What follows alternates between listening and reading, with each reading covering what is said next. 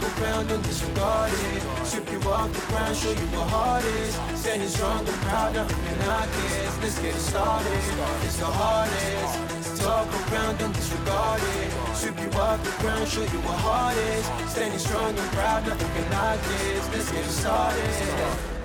Yeah, get your boots ready. We're about to go on a trip where we wrestle, nobody settling or calling it quits. You're here for the grit, betcha this stuff is amazing. You're stumbling, welcome to the bump in the apron. Step into it, the hardest part of the ring. Here to bring fun, yeah, and this art he is king. It's the best thing, making sure you don't tap out. Don't go soft with the hardest podcast out. And it's not just another one, it's clear.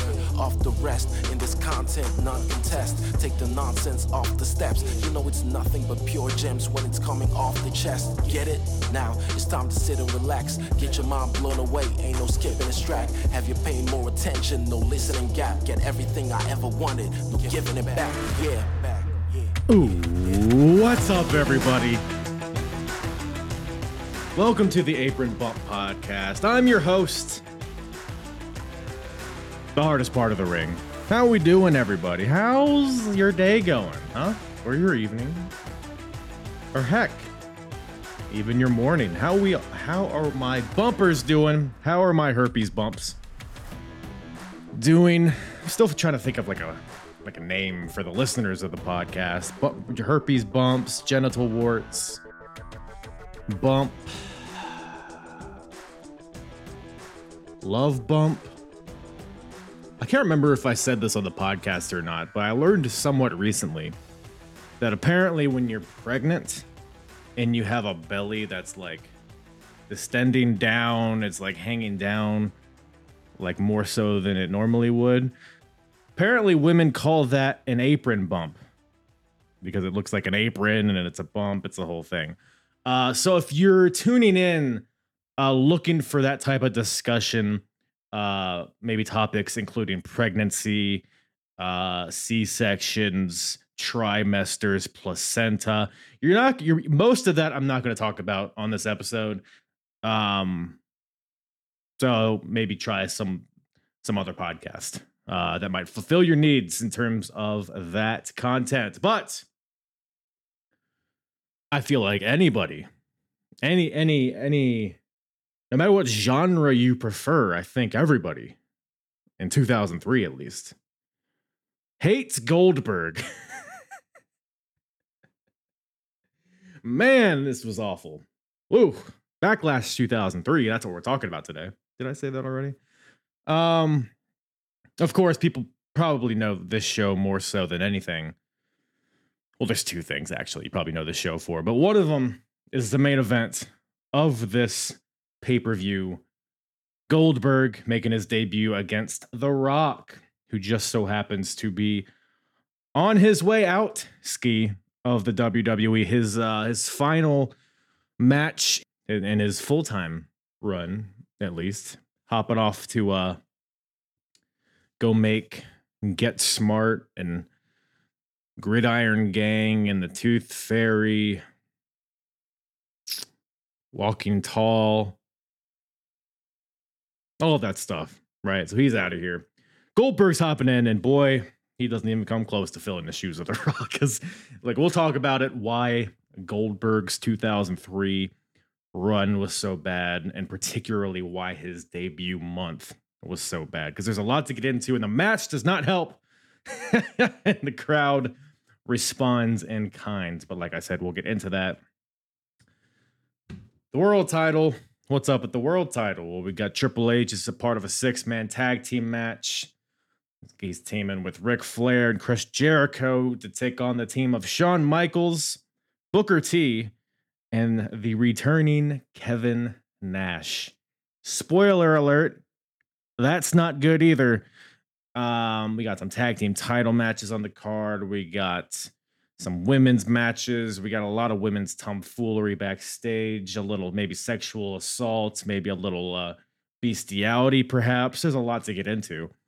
Brock Lesnar versus John Cena for the WWE title is a banger and a half. Can't wait to talk about that. But of course, I misspoke earlier in thinking that people thought of this show for Goldberg's debut. That's probably not the case, actually. In reality, people think of Backlash 2003. They might recall the first time that Rey Mysterio was murdered live on TV. One of many times over the years, whether it's Great Khali squeezing his head like a grape, whether it's him getting thrown off a building, what have you, right? We have the very first instance of, let's just call it what it is. It's his Big Show trying to make him deceased right before our eyes. But again, just tickling your balls a little bit and getting ready to edge you through this episode. A lot to get into. And we have a good old time talking about this show with myself and my buddy Matt from a pro wrestling podcast with Matt and Friends. Check out the podcast, all the info in the description below. Follow him on Twitter. Matt does a great job. He interviews a lot of up-and-coming talent in the wrestling industry. Does really great interviews. Is a super entertaining guy, as you'll see on the podcast. I mean, he's been here before. We covered some TNA back in the day. We had fun then. We had fun here. Coming your way. Follow me at Apron Bump on all the social medias. Subscribe to the YouTube. YouTube's been popping off recently. Appreciate the support there. Video versions of this, of course, are available if you're not aware. Audio versions are available if you're not aware of that. What else? Hey, do you enjoy the ruthless aggression era? Well, you're in luck, Steve, because you're in luck because I cover all of that on the podcast, among other promotions, other eras, other timelines in wrestling. I cover a bunch of stuff. But hey, if you want to just scope on down to just the ruthless aggression era, early 2000s, attitude into ruthless aggression, you can go to apronbump.com where you'll find everything Apron Bump. But you can also go to the episodes tab at the top and you can select any promotion, any era that I cover in chronological order. You can select Ruthless Aggression era, and that'll bring you to all of these Ruthless Aggression pay-per-views that I've covered chronologically, starting with Vengeance 2002. Was that the first one? Somewhere around there, right? But I've also covered, the Attitude Era stuff before that. Go check it all out. Just type in Apron Bump in Spotify, hit play, and listen to everything all at once. Let me become inside you.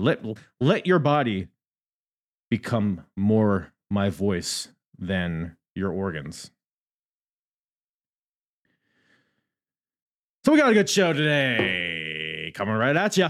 Backlash. WWE Backlash 2003 with myself and Matt from a pro wrestling podcast with Matt and Friends. Did before, and I'm like, I can't do that shit again. You know what I'm saying? Like, you don't have an arsenal of Hawaiian shirts? No, dude, I'm thinking about stacking them up just so in case we do these for future, like just Hawaiians. Hey man, as we're getting into the fall, it'll probably all be like on sale and shit everywhere. And thrift stores have a lot of good ones too, by the way. Oh yeah, I purchased this baby on Amazon, dude. I was like, dude, this looks tight. I have to. There's an Amazon one too. I got the matching shorts. I'm not wearing them now, but I have shorts that make this look like a romper. When you, ooh, sexy. It's not, but it's a thing. Maybe on somebody else. Right. No, for sure, dude. Get those little shorts. You know what I'm saying? Dude, no, I wore it to a concert, and everybody that I made eye contact with was like, "Hey, nice romper." I was like, "It's not a romper. It's two things." But thanks. Eat my ass, bitch. He probably tried to afterwards. I mean, I never asked, but probably. He's like, ooh, romper. Don't threaten me with a good time. Oh, dude. How's it going, man? Long time no see. Yeah, dude, it's been a while. I know we've been trying to do this for quite some time, but yeah, dude, it's been. When was the last one we did? Like over a year ago, right? Like it was TNA. It might have been a year ago. Shit, I was chubbier, I lost a little weight. But I've been seeing you've been hitting the gym. Showing dude, off. I have to, man. Look at those guns. You know what I'm saying? Take your shirt off. Take your pants off. Let's see that asshole. You don't skip asshole day, do you? Nah, dude. I stretched that out like fucking bird eagles. The way you looked at me when you said that made me think that you're telling the truth. So. I am telling the truth, dude. 100%. Like it's like Jim Carrey, Ace Ventura. He's like, my ass is talking. Right, and that's what you do with weights attached to him. Tashi's cheeks. I like it. That's fitness. That's fitness for you, everybody. That is fitness, except I don't want anything fitting in there. You know what I'm saying? Like, come on. We're having fun. That's some wordplay. It's the apron bump. Man, apron bump. I wouldn't want any backlash from that joke. But speaking of which, Backlash 03, man, you're able to check out the show? Oh, dude, yeah, I rewatched it. You know, it's crazy because you look at like the production back then compared to now, and it's like you would think that the production would be so much better, and it's just like I miss the old school matches, like, right? You know, and it's funny because during that I was watching it, and I'm like, you know, people bitch about camera cuts nowadays, like nonstop. They're like, man, WWE cuts cameras like every 20 seconds. I'm like, dude, there was one part in the 6-man tag, and we'll talk about it later, but like there was one part where like they like jumped cameras like 12 times in less than 30 seconds. And I'm like, yeah. This is giving me a fucking headache. It's so weird. I never notice camera cuts. Like I understand, like if I'm looking for them, I notice them obviously, but I feel like it's not the worst thing. I mean, they can get overboard, you know, in certain moments, but like, I don't know, man. I watched some of this like old ECW and WCW where it's just like a hard cam shot for like 5 minutes straight. And it does get a little dull and you kind of like start fading away. Like watch this hardcore match for 12 minutes and we're going to do one straight camera view. Dude, that's what it is, man. So there's a method to the madness, I think. But yeah, the production, I mean, I guess you're just talking like overall, like everything about the show. But I mean, one thing that's always striking to me when I go back and watch these like early 2000s shows is like the stage setup, just the like the vibe of the state, like the arena, the music, like these are all like kind of was unique. Yeah, and it's like superficial things, but not really. When you put them all together, it makes it feel like a separate thing than the TV show, and it makes it feel like a special event. And I feel like even though, personally, I mean, I didn't think this show like blew me out of the water or anything, but it felt like a pay-per-view. Yeah. Oh yeah. So. I mean, there was matches and moments that were like, holy shit, this was cool. You know, but and it's funny because I was thinking about this, and you know, back in the day when they used to have pay-per-views like this, they used to start the pay-per-view before with Sunday Night Heat, right? You know, and sometimes, you know, like I looked online and they actually had a Sunday Night Heat match before the pay-per-view, and it was Scott Steiner versus Rico. We all know who won that one, unfortunately. Rico doesn't get enough credit, man. I loved Rico. I loved his character work. I thought he was great. You know, such a good wrestler too. Very underrated. But man, they used to do that shit all the time though. Like some matches that they would have on Heat would turn into a pay-per-view thing. Like it's like, dude, why can't they do this shit again? Like, you know, pre-show matches get shit on a lot for sure, but they don't even do that as much anymore. I was supposed to say, I don't think they do pre-show matches. No, anymore. They just talk for like fucking 45 minutes and it's like, yeah, I mean, yeah, the pre-show matches don't really serve a purpose, unfortunately. So I'm not. Although for the live crowd, it could be useful to kind of warm them up, I guess. But I don't know. So you're saying bring back Heat is what you're saying? Oh, I would love Heat. I would love Velocity too, because I remember one night sitting there fucking watching Velocity, and it was like the same night that Super Crazy and Psychosis debuted in a tag match, and then also Juventud debuted in a one-on-one match, and then out came the Mexicals 2 weeks later. Dude. So I've been watching some Velocity with the Ruthless Aggression Era podcast, and it is it's not great. It's not a great show. It's not. Like I had like great memories. Oh man, you had your Jamie Nobles, you had your Cruiserweight, the Paul Londons, but then you turn it on, it's the Bashams are there every week. You got random job matches. You might have a Hardcore Holly, a Charlie Haas, and it's like Frankie Kazarian debuted on Velocity and then had 4 matches on Velocity. Debuted and stayed there. Yeah. Debuted, stayed there. And that was like, nope, gone. Sorry. Like, okay. Wild. Bye. You know? Wild. But I'll do Backlash 2003. I loved it. I actually loved it. There was a lot of fucking entertaining parts throughout the entire match. It just brought me back to when I first started watching wrestling. That's fair. That's fair. So was it this time period when you started watching? It was the following month. So Bad Blood 2003 was the first pay-per-view I ever watched. That's funny. Wow. And it was the first time I ever watched wrestling. Like I missed the first match, and the second match was Booker T versus Christian for the IC title. And I was hooked. Like I was like, okay. Wow. And then obviously I watched the pay-per-view after like numerous times, you know, Backlash and shit like that, because you go back and watch all the wrestling shit. But man, Yeah, crazy times to remember, like over 20 years ago. Like here I am being a wrestling fan for 2 decades. Jeez, Like, yeah. 20 crazy. years, man. 20 years since this show happened. It doesn't feel real. Time's not real. No, dude. And it's funny because I'm watching this pay-per-view and I'm like looking at like all these wrestlers on like Wikipedia and shit and seeing their age. And I'm like, dude, The Rock was my age during this fucking pay-per-view. Now, like my age now was The Rock 20 years ago. And I'm like, Jesus, dude, like, oh man. I mean, you got a lot of people on this card that are still wrestling today. Like some, not full time, but yeah, I mean, dude. Even the opening match, Shelton Benjamin's still pretty much full time, maybe full time on main event, but he's still full time. We still Shelton Benjamin. Nah, dude, it's crazy because Charlie Haas still wrestles out there. Yeah. Chavo Guerrero, I don't know if he wrestles anymore. I don't really follow him on the indies. Eddie, rest in peace. He's not still wrestling. He's not, not at all. I mean, it might be in a different dimension, Yeah, I mean, I think that's possible. I mean, the Matrix, maybe? The Matrix, that's actually what I was going with. Yeah, different dimension. Yeah. I think he's fighting Morbius or whatever the fuck. What was his name? Morpheus or some shit. I don't. I'm gonna drop a bomb right here. I've never seen the Matrix. Never. Really? I have not even kind of an urge to either. The original was good. The rest of them, not so much. It probably is good. If I sat down and watched it, I'd probably love it. But nah, I got too much wrestling to watch. Got too much 2003 WWE to watch. Oh, of course, dude. Of course. But yeah, no, this match was fantastic. I thought this tag match was great. It kicked off like we said with Charlie Haas, Shelton Benjamin versus the Guerreros. Dude, they had such amazing chemistry, like just together. I remember talking to Charlie on my show 2 years ago or whatever when he was on my show, and like I was like, dude, you guys versus Los Guerreros, magic.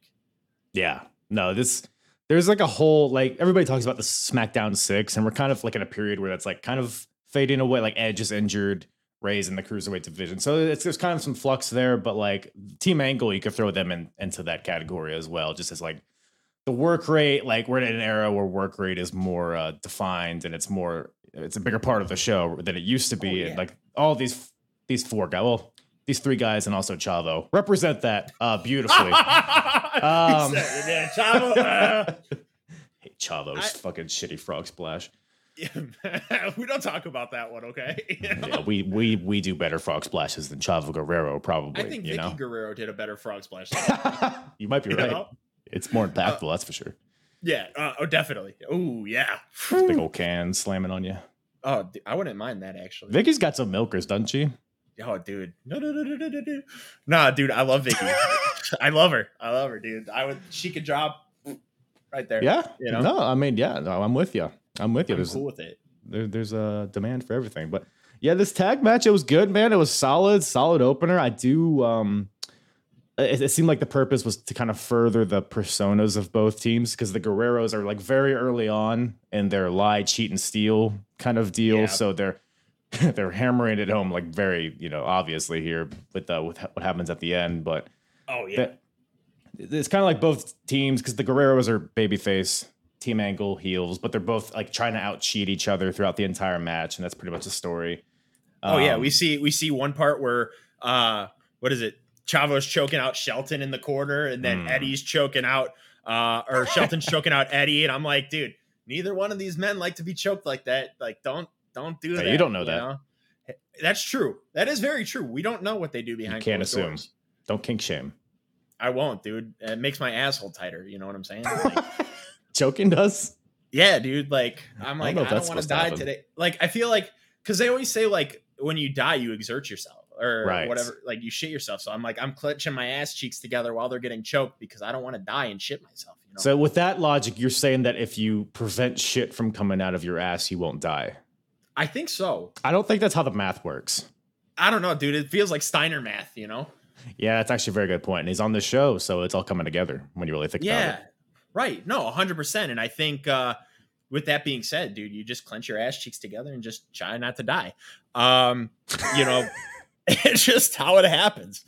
But yeah, no, dude, I think both teams were way ahead of their time with their chemistry. I mean, obviously Los Guerreros grew up together, uncle and nephew, But Charlie and Shelton, man, the chemistry they had together. And it's crazy to me that Charlie is still not on the alumni section, but you got fucking El Torito on the alumni section in fucking WWE. Is he really not? That's crazy. Yeah, dude, it's crazy. I'm like, how does Charlie Haas not get mentioned? But you got. I bet you they just didn't think. I bet you if one person asked the person in charge of that, they'd be like, "Oh, sure," and then they do it. They just probably haven't thought of them. You got fucking El Torito, a little fucking bull that had one fucking match. Bro, that WLC match is goated. So to be fair, it is good. It is good. Yeah. I won't fucking knock it. Hornswoggle, dude, was fucking hilarious, dude. I miss Hornswoggle so much. The best. But no, dude, it was a great match. I thought that was one of my favorite openers to pay-per-view. Like, really? I'm a big tag team match like fanatic. So, yeah, because like, you love like Eminem and Paul London and Brian Kendrick and stuff like this. Yeah. So that was I was thinking as I was watching this is like right up his alley. Yep. So. Tag team match, like, dude, whew, perfect opener. You know, we see Shelton and Charlie win. You know, and then we see Los Guerreros do their lie, cheat, and steal, taking the titles, leaving, and then Shelton and Charlie ended up back in the ring, just like not even going after them, just sitting there like, "Where's our titles?" Like, you just seen them run away with them. Like, go fucking get it. Well, they were probably distraught because of that, and also I forgot to mention. So Kurt Angle is currently injured, getting neck surgery and all that stuff. We're recovering from it. So Team Angle is without their fearless leader, kinda. Because they have a big portrait like set up on an easel of Kurt Angle. They got the medals hanging from it. He's there watching over him, even if it's just through brushstrokes. So we got Kurt here, and they're like every time Team Angle like is on the back step, they go back out to the portrait and they're like, "Kurt, what do we do?" And then I guess they hear him say something from it, and ultimately it's their version of the Mona Lisa, you know? Yeah, it's just as good. Lisa, there you go. The Kurt Lisa, there we go. I love it. But like you said, Team Angle eventually wins. They are able to out cheat the Guerreros as I think it's one of the Guerreros has Charlie Haas in a body slam. Shelton trips him up from the outside and holds the feet of the Guerrero to let Charlie pin him. So, and it's crazy to think about that because you're holding your feet down. You can't pop a shoulder. Like, you got the other teammate on the shoulders. Yeah, that's fair. I don't know, dude. I just you watch so much wrestling, you see them on top of you, and you still kick out. So it's like, you know, just work those fucking arms. Well, it's been a long match. They're weathered. They're fatigued. They're dilapidated. Okay, that's fair. You know, Chavo died. You know, there it is. Chavo died. He's gone. I wish. Shit. That's fucked up to say. I wish. Bye, Chavo. Well, look, come on. If somebody gave you the option of switching the Guerreros, like brutal. I mean, I'm not saying I would or wouldn't. I'm not saying that I wish that. I'm just posing that question to the zeitgeist of the community to see what they would. So, audience, what do you think? We switch Guerreros? Would you rather have Chavo dead? Yes or no? Bye, Chavo. Eddie's back. Yeah, I mean, it is what it is. But yeah, good opener, man. Good way to start the show. And well, how do you follow that up? With a little segment. Bit of sexual harassment from Test. We all know Tori wanted Test, dude. She grabbed him. You know what I'm saying? Like, is that what you saw? Oh, I saw it. You're in cahoots with Sable, I think. I think so too. Because that's the. Who wouldn't be in cahoots with Sable, dude? I'll be in her cahoots. Am I right or am I wrong, everybody? Come on now. Yeah. You know, but yeah, we see that, you know, like Tori, ooh. So, dude, yeah. just to set the scene here. So we got Sable just recently returned to the WWE to she hasn't really made her intentions known yet, but she's been flirting with Tori a bit aggressively, a little bit against her will. They've been sharing lollipops, they've been rubbing on each other, they've been smooching, as per the usual for SmackDown programming in the early 2000s. So that's happening. On Raw, you got Stacy is also I should say Tori is also in Playboy this year, and that just recently got released. Test apparently is a big fan of it because he's been looking at the magazine in his locker room, unbeknownst to Stacy. And whenever Stacy walks in the locker room, Test like hides it, shoves it in his pants or whatever. So that's been a whole thing. And Stacy's like, "Why are you looking at Tori?" And Test is like, "No, baby, I don't even like her. She's so ugly. You got nice legs." But then here's where the plot thickens. So here backstage, we got Test, Tori, Tess is like, come on, baby, you know you want it. And Tori's like, no, no, no. But Tess is like, actually, I think you do. So he kisses her. Probably not an issue, right? Oh no, Sable around the corner sees this, walks away seductively to do whatever, who God knows what with that information. Thoughts? Whatever Sable does. No, dude, I love how she opened the door. She's like looking and she's like, yeah, I seen that whole thing. And then she just does her casual walk away and she's like, what am I going to do with this? She has some tea in her hand and that's going to get spilled here, I believe. Oh, yeah. I mean, later in the show. That happens the next segment, actually, after the next match, which is like, you know, we've seen a lot of Test and Tori and Stacy the first like hour into the show, like backstage. I mean, do you want to just run through the whole trilogy of segments here? Oh, I mean, we can, yeah. I mean, we followed that one up with the whole Sable and Stacy talking about the Playboy and how Tori kissed Test. And well, we got to let the people know where she's talking to her. They're in catering. But everybody's favorite place. Yeah, Cedric Alexander's there. It's a whole thing. Yep. Poor Cedric, dude. I love Cedric so much, and I feel so bad for him. I just went to a Raw where him and Shelton were in the main event, like the pre-show match. So they're just that's fair. Top of my head, top of my penis. Poor Shelton. He's backstage. Yeah. But the chef says, "Sorry, Stacy. The boys were hungry. This is all we got." So Stacy's dinner, I'm presuming, is 1 broccoli floret, 1 cherry tomato, and maybe 1 or 2 strands of lettuce. I guess that's how you have that figure. Meal. I guess it's how, yeah. So it's how you build those legs. That's broccoli. one broccoli floret at a time. Oh, dude, that like nothing on the plate, dude. Like she was just like, "Fuck it, I'm done." She had to have a prop of some sort, I guess. Maybe it wasn't even real food. Who knows? Right. Play food that you get from like little, what is it? The little kitchen stands when you're a kid and you're like, oh yeah. You know? Poor Stacy. Well, Stacy's feasting away on that, and then Sable comes in. She doesn't get any food because there's no more.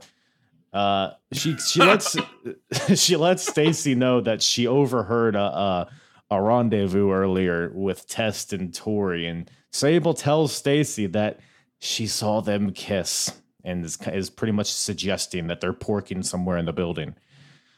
Ooh, steamy. And Stacy's, I think she slams her plate down, right? Maybe the broccoli goes flying. Bounces up. Yeah. And just takes 1 napkin to clean up that mess. Bounty. That's it. Clear wipe. Stacy, later in the night, is a few segments later, Stacy barges into the Divas locker room. She gets in Tori's face and she's like, "You got something to tell me?"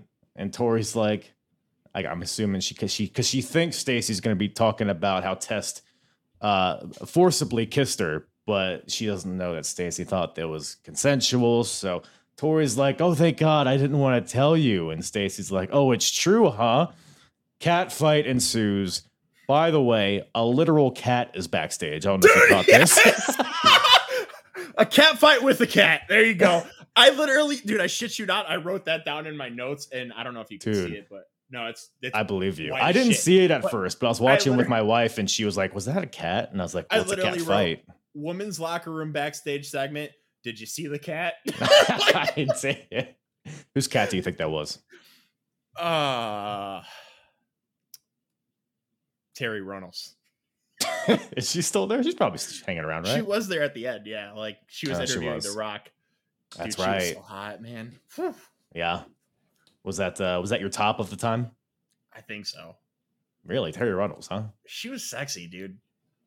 I guess she was yeah, super sexy. It's some big dumb tits on her. You're not wrong about that. Pointy. Were they pointy? I guess they're relatively pointy. Yeah, I don't know, dude. I loved her. I thought she was hot. You like a pointy tit. That's what everybody knows about you. Yeah, dude. I mean, hey, it's better than the dick conversation we had last show that we did together. Well, hey, the show's still young, man. There's still a lot of show left. The show's still young, dude. I mean, we could talk about cats now the rest of the show. You know? Let's change it into a cat podcast. I'm down with that. I can talk about cats all day. Dude, cats. Do you have a cat?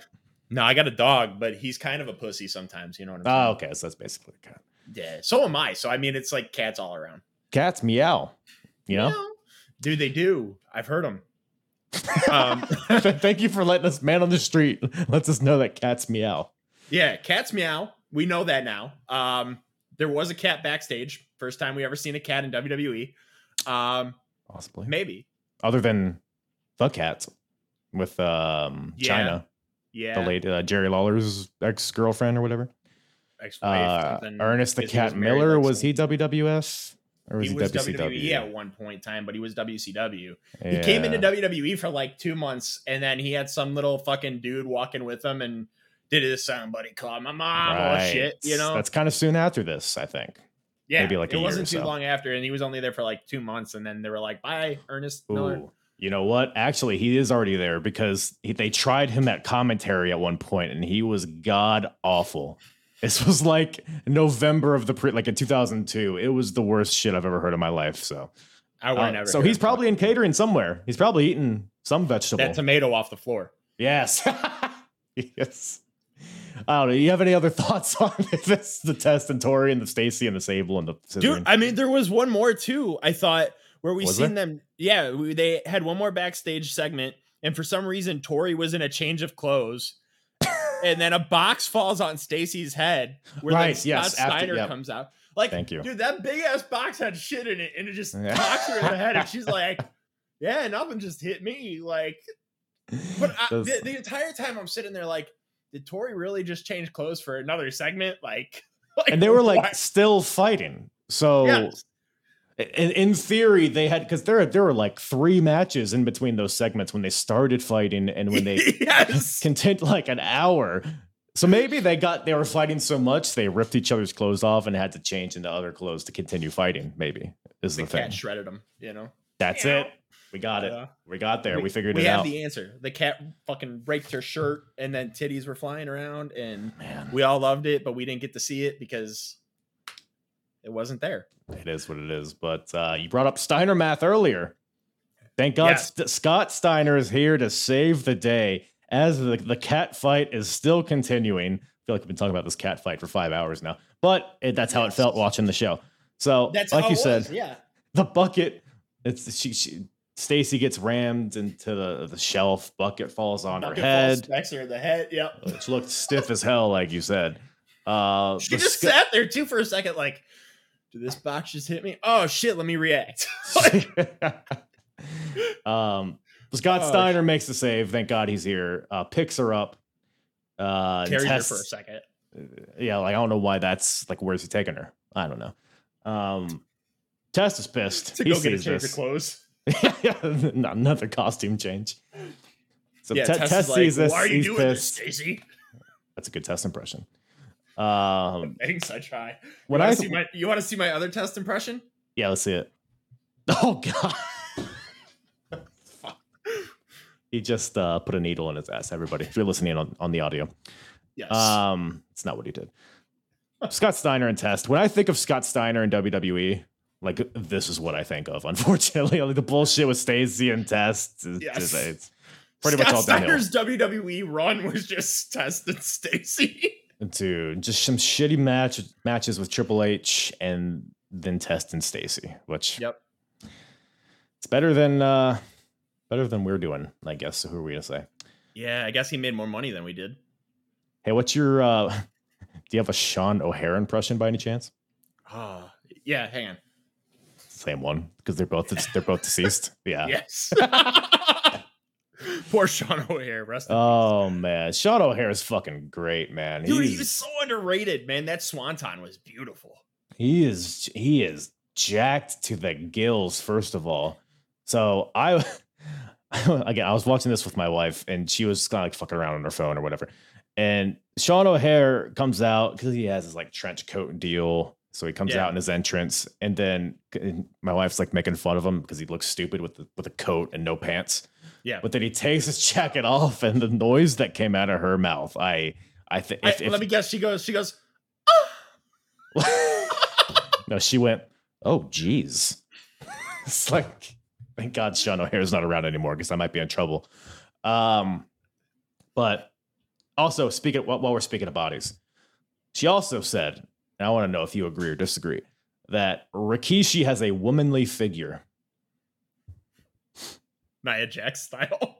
Right? I mean, like, kinda, maybe. I mean, that donk, the hips, you know? It's not a bad thing. I mean, would you? I think so, yeah. Now that you mentioned it, I never thought about that until you just said it. Yeah, I mean, I'm all now about I can't watch Rikishi the same anymore. Or does it enhance your viewing of Rikishi? Yeah. So Sean O'Hare does kung so Sean O'Hare does kung fu. Yes, back to Sean O'Hare. Yeah, no, dude, he was so underrated. I love Sean O'Hare. His WCW days were great. I thought he had so much potential. WWE just didn't reach it with him. I don't know what happened, but dude, he could have been something huge. Yeah, because like I don't remember anything he did outside of this shit with Roddy Piper and Rikishi. Like I think he had like a decent run, and then I looked it up. He actually had a motorcycle accident in November, and we're here in May. Yeah. So, and I think it kept him out for like a month, and then he got sent back to OVW. So obviously they weren't satisfied with his work for whatever, or maybe it was just like rehab from the injury. I don't know. Yeah, but not put him right back on TV because of the injury. Yeah, like you said, he was super athletic, had a great look. I mean, he's a black belt in karate and kung fu, according to Taz. I don't know, maybe just made that up, but he looked like he was. With him, I think with Sean O'Hare was the only time I liked Chuck Palumbo. You don't like him in the FBI now? That's where he is there at this point. I don't know, man. Johnny Stamboli was cool with them. The Bull? Hell yeah, man. Chuck Palumbo, I just don't think fit because we just got done seeing him with Billy. So it was like you go from a gay to an Italian mafia guy. Like, you know. And then he becomes a biker. It's a whole thing. It's a whole thing, dude. And it was just confusing for me because, you know, here he is in love with a man and then comes back and is in a mafia. You know what I'm saying? Like Chuck Palumbo catching strays for no reason. Sorry, Chucky. O'Hare. By the way, fuck Chuck Palumbo. Yes. But yeah, no, I mean, so we all know Sean's love with spiders because he had spiders on his trunk. And, you know, was he actually Spider-Man is what I wanted to know. That could have been his Oh, well, they already did the Arachnoman, right? Or was that WWE? It's like, or maybe it was like NWA or some shit. WWE would do though. That sounds like an old Kane gimmick or something. The Arachnoman. Like he was like a Christmas tree at one point. Then he was a dentist. He was probably an Arachnoman at some point. he was Frosty the Snowman too, and probably Kane did so many gimmicks, you know. I need to. It's gonna bother me. Arachnoman. Watch it be Sean O'Hare. Brad Armstrong was Arachnoman, which I'm assuming it was WCW. So that's hilarious. Not Sean O'Hare, unfortunately. Not Sean O'Hare. I mean, close enough though. I mean, Sean O'Hare definitely Spider-Man. You know, I wonder like what it would be like to actually get knocked out and busted open by a coconut. I mean, because they're pretty hollow, right? Coconuts. Yeah. You got the juice all in them. It probably wouldn't be my least favorite fruit. Like pineapple would definitely suck more to get hit with. Yeah, the spikes. Yeah. Watermelon, more dense, probably. After that, coconut might be after that. I think so. Eggplant, that's a vegetable. I'm trying to think. Just throw a whole handful of corn. Just corn. Yeah. Talking about fruits, you asshole. I don't know, dude. You said vegetables, so I went with a vegetable. I said no, that's a vegetable. Whatever. Piper gets nutted. With a couple of Granny Smith apples. Carlito's not here yet. No, a couple years later. But no, like Sean O'Hare, I agree with you. I don't know why he never really panned out. I think he might have had some drug issues. It's something along those lines. Which I think he overdosed, and that's what killed him. Right, and I think it's why he was initially released too. Yeah, I believe. I could be wrong on that, but it really sucks because he had so much untapped potential. It sucks even more because like. Man, I'm dreading getting to like 2004 WWE because there is some good stuff, but man, it's just a lot of short-haired muscle guys with trunks. It's Luther Reigns and Heidenreich and Jindrak and Chris Masters, and it's just all of this bland bullshit. And Sean O'Hare could have been somebody that like at least stood apart from everybody else. But, oh yeah, No, definitely, because he had character work too. I mean, Chris Right. Masters was cool. I liked Masters a lot. I like him more now than I did back then, though. Yeah, but I don't think I appreciated him as much back then. Was there anything to appreciate from Chris Masters? That's fair. Yeah, I mean, he had some tits on him. I will say that. Titty dance, dude. That didn't start till like 2009. Yeah. You know, when he came back, and then his tits were like, people Not were as like, Chris titty. Masters sucks, and his tits were like, boom, boom, boom, boom, boom, boom. And then boom. we were all like, wait a minute, or you might be good. That we like that. We're wrestling fans. We're stupid. Yep. Everybody in the crowd being like, tits, tits, tits. And Masters is like, boom, boom, boom, boom. Giving the boom. people what they want. Let me tell you. Well, we should set the scene here for why this match is even happening. So Roddy Piper comes back. He came back at WrestleMania initially, but then he showed up on SmackDown a few weeks later. He's like, I'm here and I got a new what do you call it? Not Protege? client, protege, whatever the hell. It's my new big man, Sean O'Hare. And then Roddy's doing the Piper's Pit, and whenever people think of Piper's Pit, they think of the segment where he smashed the coconut over Jimmy Snuka's head back 10, 15 years before this. So he's alluding to that, and Rikishi's like, "Hey, I'm Samoan. Jimmy Snuka is Jimmy Snuka. He's not Samoan, is he? Or is he? I think I think so. I don't think they're related, right? They're not. No. But that's gonna upset me now, so I gotta look that up. Please do, because I'm pretty sure they're not related. But maybe it's like, oh, Samoans, brother, we share the same blood. You know what I'm saying? I got Jamaican there for a second. Yeah, Kofi Kingston, 2005. The Kofi Kingston or shows up. 2007, whatever. Yeah. Nah, But- I don't know, dude. I can't see if he was fucking. I'm assuming he was Samoan. Well, Rikishi takes umbrage to this, so he's He like, was a Fijian. Fijian. Hold on, it's all the Fiji? same, right? Yeah. Pacific Islands, right? Is that where Fiji is? I have no idea where Fiji is. I would assume with Tamina, I think she has Samoan in. I don't know, dude. We'll see. Tamina is related, Yes. I think. Yeah. Maybe. I don't know. Daughter or some shit. I don't know. Oh yeah, She's just to Snuka, obviously. Yeah. But well, then I don't know. It's a whole tree. It's a whole web. Spider web. Sean O'Hare. That's how we get back to it. Backtrack. Here we are. So that's why Rikishi and Sean O'Hare are fighting, because Sean O'Hare is basically fighting on behalf of Roddy Piper. Match is happening. It is what it is. Rikishi goes for a stink face. Sean O'Hare kicks him off, sends him all the way across the ring. Piper gets in the ring with his girlish figure. Piper gets in the ring, has a coconut. He's teasing like he's going to hit Rikishi with it. But Rikishi ends up getting a hold of this nut and nuts all over Roddy Piper. But then Sean O'Hare takes advantage of the distraction and hits I think he calls it the Widowmaker, which is like a fireman's carry slam, which looks super impressive. First attitude adjustment. Yeah. And Sean O'Hare gets the win over Big Quiche. So it's nobody's done that move ever since either. And it's crazy because that move's so fucking good. You gotta like do it well. If it looks like shit, then it looks like a shitty like it doesn't look very impactful. But the way Sean O'Hare did it to Rikishi, it looked good for sure. Oh, absolutely. And we can't forget about getting nut on his face, Can't forget about that. I mean, that was the high spot of this one. That was I think that was the whole high spot of the night. That's what it is. Petrol and we're GCS. done, guys. Show over. See it. Nah, dude. I mean, Sean O'Hare, just the strength that he had to do that to fucking Rikishi. I was about to say Ricochet. Yeah. Ricochet, easy. Close. Rikishi, nah. That girlish figure is too high to get up. Sure is. Dude, I remember Sean O'Hare having those vignettes too that he did, and it was like he was like very creepy and shit. The devil's advocate stuff. Yeah. Yeah. I forgot exactly what he was calling himself, but yeah, those promos were really good. Like it kept me intrigued.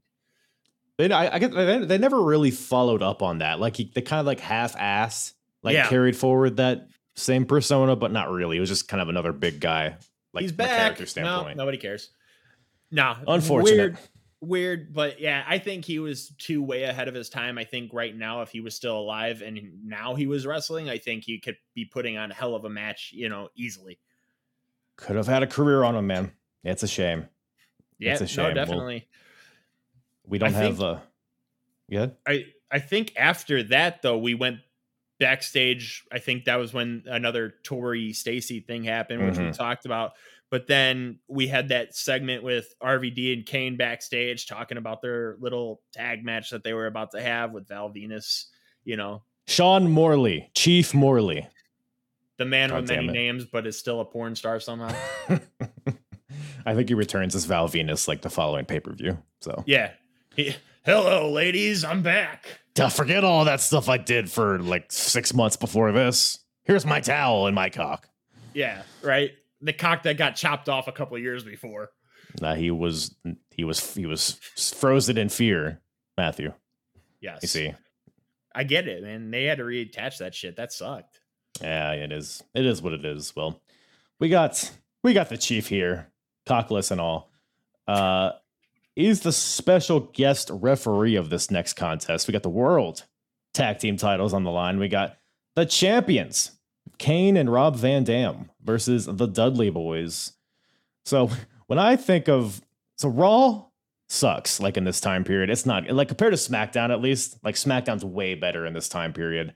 And this is like a big reason why. It's just like, personally, it was just kind of like, because Sean Morley's like the chief to Eric Bischoff. So he's kind of like an authority figure and he's using various guys to do his dirty work. And then the Dudleys are here like conflicted because if they don't do what they say, then they'll be fired. And then Rob Van Dam and Kane are over here with the wrong music for whatever reason on this show.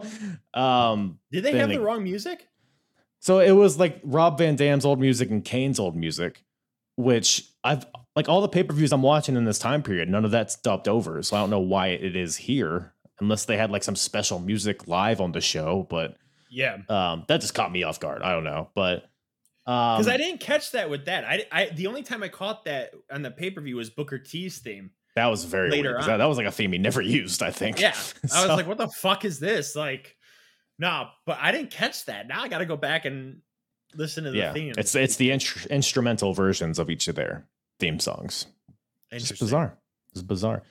By the way, we got the coach on commentary, which missed JR at this point, to say the least. But JR has been fired because he was not having Eric Bischoff shenanigans. Eric Bischoff, by the way, fired Stone Cold Steve Austin the Raw after WrestleMania because Steve had been keeping his doctor's reports away from him. Has all his neck issues and spine issues. So Eric's like, hey, I'm not going to let you wrestle anymore. You're fired. And then JR's like, goddamn by gold. Yeah. You know? And then he's like, that man was broken in half. He says all of that. And Bish is like, hey, skedaddle, Jimmo. And then now we got Coach here for our troubles. But this tag match here, what'd you think about it? It was okay. The first tag match was way better, obviously. I love, dude, there was something about Van Dam and Kane's chemistry that I was really very much enjoying. Oh yeah, for sure. I loved it. I thought they had a cool run. No, the Dudley, it was confusing because the Dudley's like, you know, after Val Venus attacked Diva and then Bubba Ray's still attacking Van Dam. And then like, it was just all over the place. It's all I thought it very was a little stupid. bit messy. Yeah. I mean, not a bad ending, obviously. I mean, Kane and Van Dam ended up coming out the winners, of course. But I didn't really care about that match too much. I just kind of sat here and was like, is this match almost over? Yeah, because like the whole thing. So Chief Morley is a special guest referee. So you're like, okay, well, he's going to assist the Dudleys in a way, but he's kind of like calling it right down the middle for most of this match until eventually Kane's going for a choke slam on one of the Dudleys. And then Morley hits Kane with a low blow. Then Morley tries to attack Rob Van Dam, but he ducks and accidentally clotheslines Bubba. So Bubba's pissed. Devon's pissed at Morley. And they end up Lance Storm's here with a belt shot. And then the Dudleys give the 3D to Morley. And then Kane choke slams Bubba. And then Rob Van Dam with a 5-star. And that gets the win. And it sounds all very jumbled and messy. Like you said, because it fucking was. So it was, I mean, it was entertaining. Like the ending stretch here was fun. Like I'm not going to, you know, it blow, kept me title interested. shot, frog splat. Like, okay. Yeah, so much going on. But like 17 people in the ring at once. We had a mini battle royal for some reason. I don't know. Like it was weird. Yeah. I don't know, man. I mean, I like you said, I do like Kane and Rob Van Dam as a team, but they don't really have a tag. They don't really have tag teams. I feel like at this point, I mean, the Dudleys obviously, but they're entrenched in this bullshit with Bischoff and Morley, and then what was the teams that they had at the time? They had the Dudleys, they had Van Dam and Kane. La Resistance was, I think, about to start. Yes, yeah, they're doing vignettes at this point for them. Yep. They had Rodney Mack and Christopher Nowitzki as the two black guys. Okay, well, if that's that's your third team that you name, we're in trouble. Okay. Yeah. So they didn't really have shit. I mean, they had Venus or Chief Morley and Lance Storm because they were kind of Regal's out injured, but it was Regal and Storm, which is fine. Yeah. So it's like everything was just a disaster in the tag division on Monday Night Raw back then. Yeah. Well, it just wasn't good. That division was not good, but a division that I think was maybe not great, but I think is better than a lot of people remember is the women's division, the women's title division. We got Trish Stratus, the champion, defending against Jazz with Theodore Long accompanying her. Teddy cuts a promo before the match and says that Jazz is going to rise above the bigotry. And Jazz, do you remember what Jazz says? I don't remember exactly, but I think it was like the most racist shit ever or some shit like that. The bitch is back and the bitch is black. Right. What are we? Has any gimmick like this ever worked? For Jazz, I guess. I mean, how are you supposed to react to it as a fan? Like, no, I hate you, you dirty, we're not going to. Now we can't do shit like that on TV because it gets canceled. Yeah, I mean. Yeah. I don't know why LA Knight just came out. This is like subconsciously in my head. Dummy. Yeah. Who's the last person to do like a explicitly race-based? Kerwin White, perhaps? maybe there's not a good selection. Dude, if it ain't white, it ain't right. Kerwin White was so fucking. And then, dude, they had the Eddie Guerrero. What was it? The Eddie Guerrero. The tribute show. The night after, and then Chavo's out there with his fucking blonde hair still, like goofball. Like Dolph Ziggler's on his golf cart. It's a whole thing. Yeah, like that was terrible. If it ain't right, it ain't white, or some shit like that. If it ain't white, it ain't right. There you go. Yeah, so I guess both apply. But somehow Chavo turned into a white guy. Yeah. Well, Jazz is here, and that's what she's doing. It's a whole. Teddy's got this whole posse of Jazz, and you brought up Rodney Mack, and I think D'Lo's there. Maybe he was at one point. I don't know if he's still there. Wasn't it like Mark Henry, Jazz, Rodney Mack? Ooh, Mark Henry, yes. Chris Nowitzki. Like I said, the black team of Chris Nowitzki and Rodney Mack. Does Chris Nowitzki become a part of it? That's so funny. Yeah, dude. I don't remember that. Yeah, because the next pay-per-view, the next pay-per-view was Bad Blood, and Nowitzki and Mack fought the Dudleys in the first match. And that was the first match that I missed because, like I said, the first match that I seen on the pay-per-view, and that was the first match I ever seen, was Booker T versus Christian. And then I rewound it and watched the first match, and it was the Dudleys versus Mack and Nowitzki Nowitzki took his face mask off because he had that like nose cover shield or whatever that Trish Stratus was just wearing. And he fucking runs and fucking smacks Devon or Bubba in the face or something. And like they get the win, and then Teddy Long is saying some racist shit again. And we're like, okay, man, you dodged a bullet because your introduction to wrestling was almost Rodney Mack and Chris Nowinski, which you would not be sitting here talking about wrestling if that was the case. No, we'd be talking about fucking vegetables getting smacked in your face. Hey, man, there's still more of that to come, I'm sure. Well, we got Trish here, the champion. The match itself, I thought was pretty good. I mean, it was very fast paced. It was pretty hard hitting. Like the women in this, I say it all the time. The women in this era were like, you could tell they wanted to wrestle. Like you could tell they didn't want to do the bra and panty shit. They wanted to get in there and wrestle. And this felt like a good, just back and forth match between two wrestlers. I don't know what you think. It was really good. It was really good. And it's funny because I can't believe Coach called Jazz a bitch on commentating too. Well, like, if she calls herself a bitch, I think it's fair game, right? And coach is just like, just out of nowhere, casual as fuck. He's like, yeah, the bitch is in the ring. And I'm like, bravo. Is Teddy Long on commentary for this match, or was he just ringside? No, just ringside. But Okay. dude, everything Teddy was doing was fucking fantastic. Like, Teddy's a treasure, man. He's a treasure. Does he have you blocked on X? Like, he's God, got me blocked. I'm not even gonna call it X because I hate that shit. He's got me blocked on Twitter. Like, I followed him one day, and then the next day I was looking, and I seen that he blocked me because I followed him, and I was like, that's so fucking wild. Like, I just hit follow, and you're like, block. I am blocked. What the fuck, Teddy? fuck you, Teddy Long. Did he? Because I know a while ago he said he got hacked or something. Yeah, and that's why everybody's getting blocked. Everybody got blocked, dude. Everybody got blocked. Like, everybody posted on Twitter that time. They're like, yo, did Teddy Long block you? Because he blocked me. And I'm like, yeah, he blocked me too. Like, we're about to go one-on-one with The Undertaker or something, dude, you know? This is a tag team match. Dude. But, dude, yeah. But watching this match, like, you know, I was watching it, dude. Jazz had such an underrated drop kick. Like, dude, her drop kick was on fucking. She is an athlete, man. She's so fucking freakish. Jacked. Dude. She's so fucking good.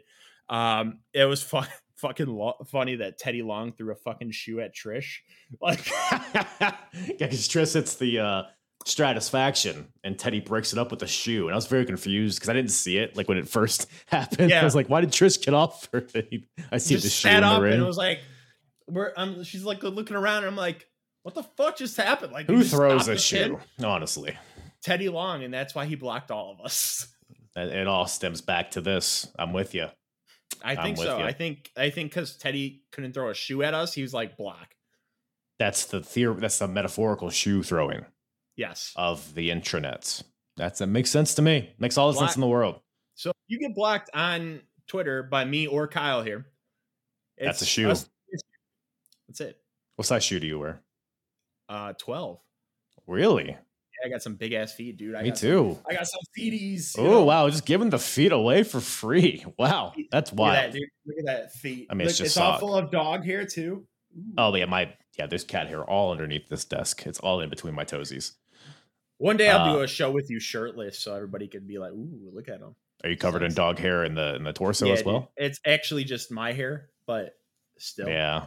I don't have a lot of chest hair going on. It's just, I wish I had more, you know? I do, but it's patchy. You know what I'm saying? Like, it's like one spot here and one spot here, you know? That's something.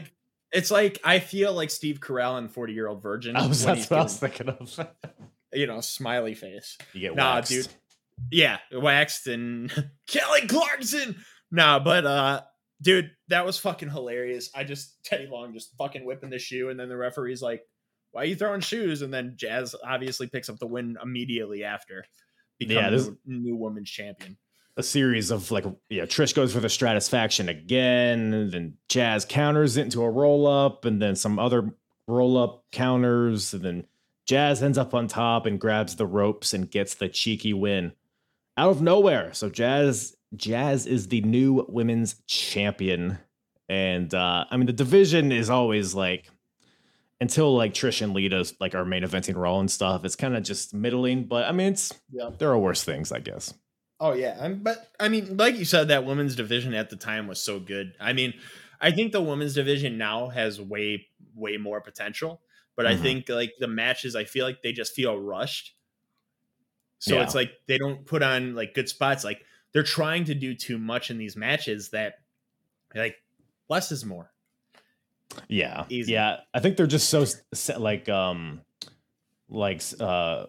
their matches are never long. So I think they always have to rush. So I think they're like predisposed. Is that the word? To like rush everything, even when they have like a lot of time.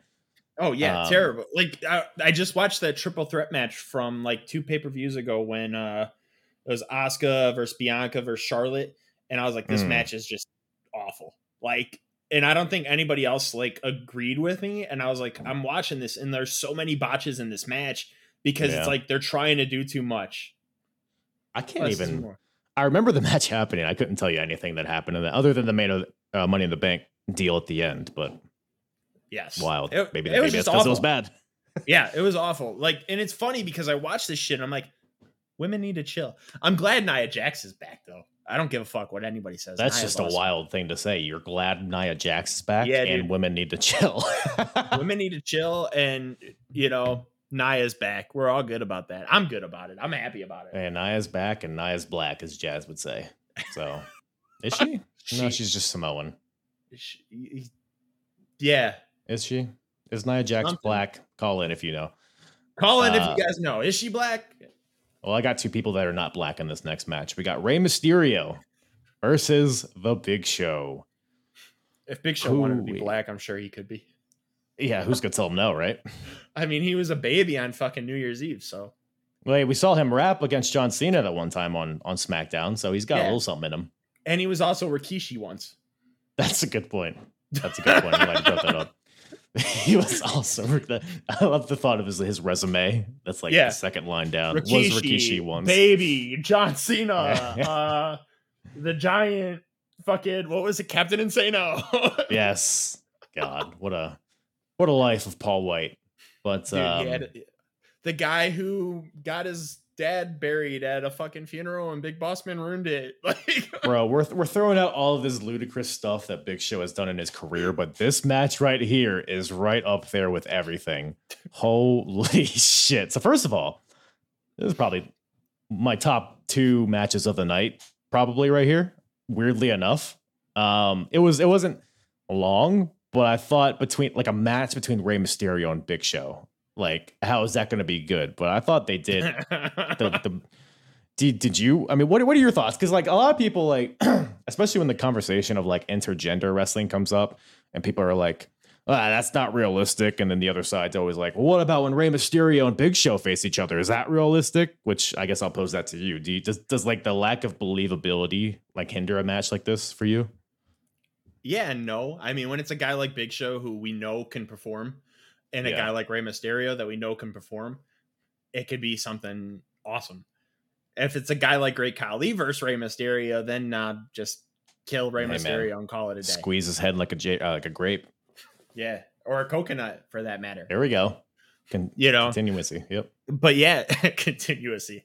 We continue storylines here. That's what we do.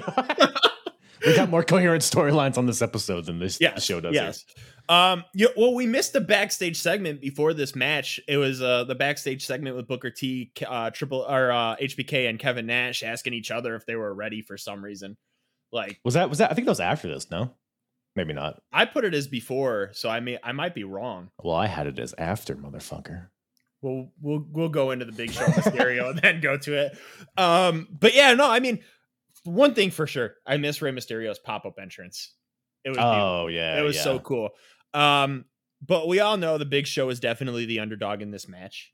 Of course, yeah, definitely. We got a 500-pound guy versus a 175, but Big Show definitely the underdog.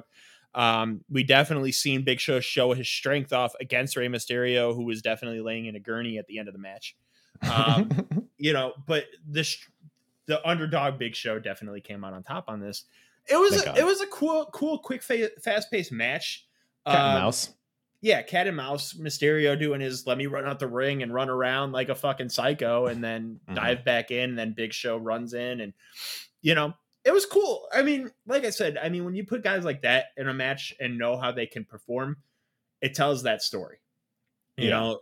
But like I said, if you got a guy like Titus O'Neil versus Hornswoggle, how dare you? Sorry.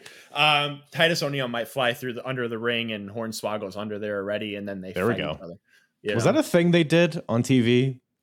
I feel like that's like a skit they did where Titus went under the ring and the Hornswoggle was there. And I was just laughing because that whole Greatest Royal Rumble when Titus O'Neil flew under the ring, just Hornswoggle's under there as well, like just chilling, and they start battling it out or some shit. That's where he lives. The only time I think we went under the ring was when Triple H and Shawn Michaels went under there for Wii Court or some shit. Right. Yeah. Who could forget? That was the only time we went under the ring for activity. But yeah, no, that sounds legit. But yeah, no, I thought the Big Show winning obviously was the great choice, right? Choke slamming the shit out of Rey Mysterio, beating the shit out of Rey Mysterio. Yeah. Rey Mysterio went for a West Coast pop. Didn't work.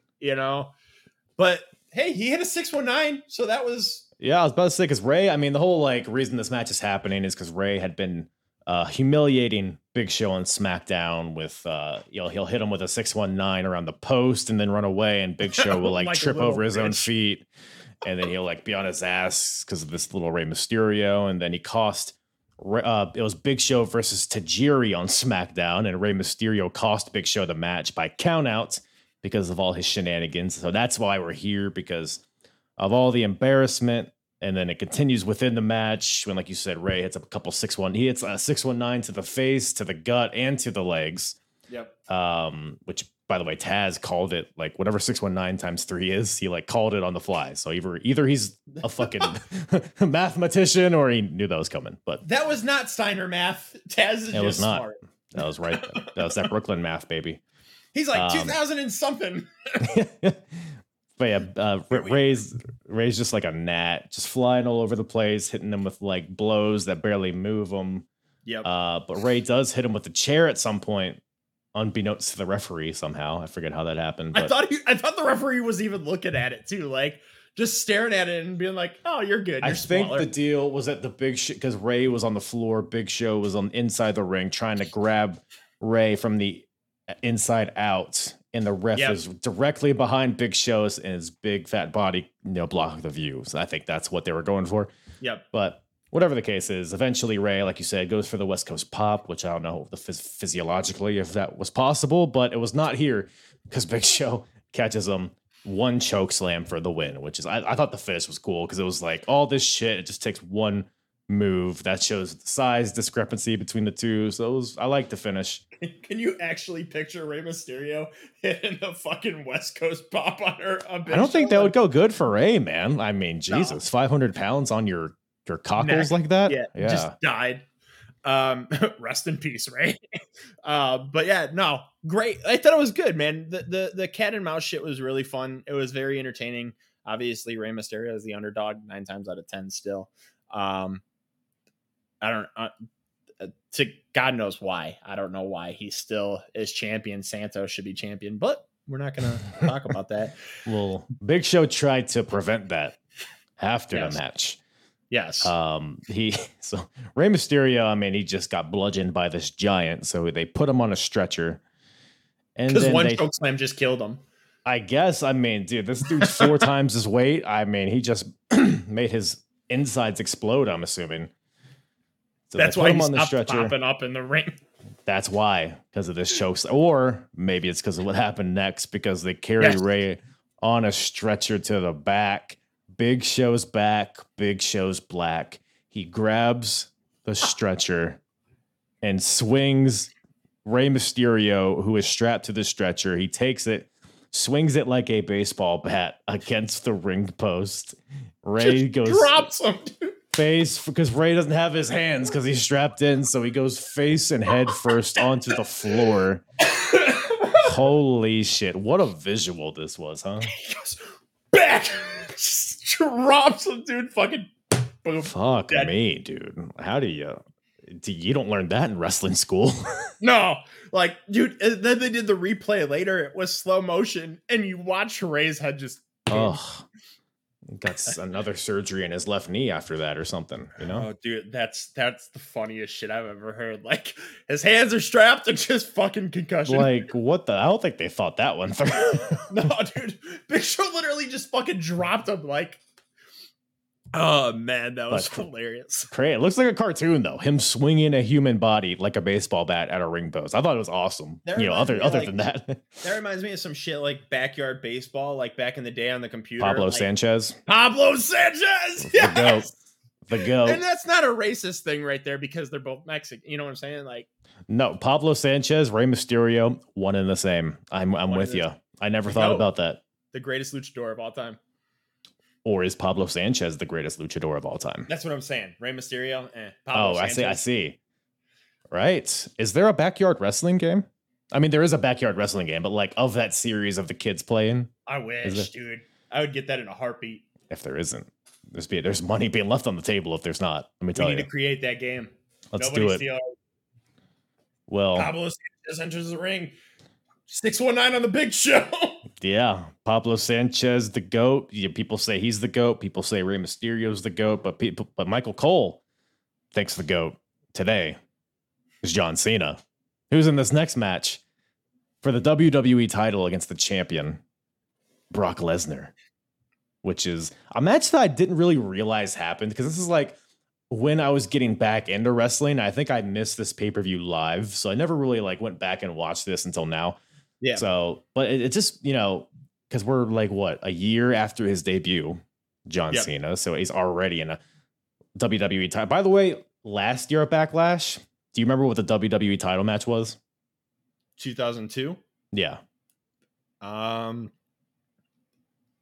want to say it was with Hogan. It was Hulk Hogan versus Triple H.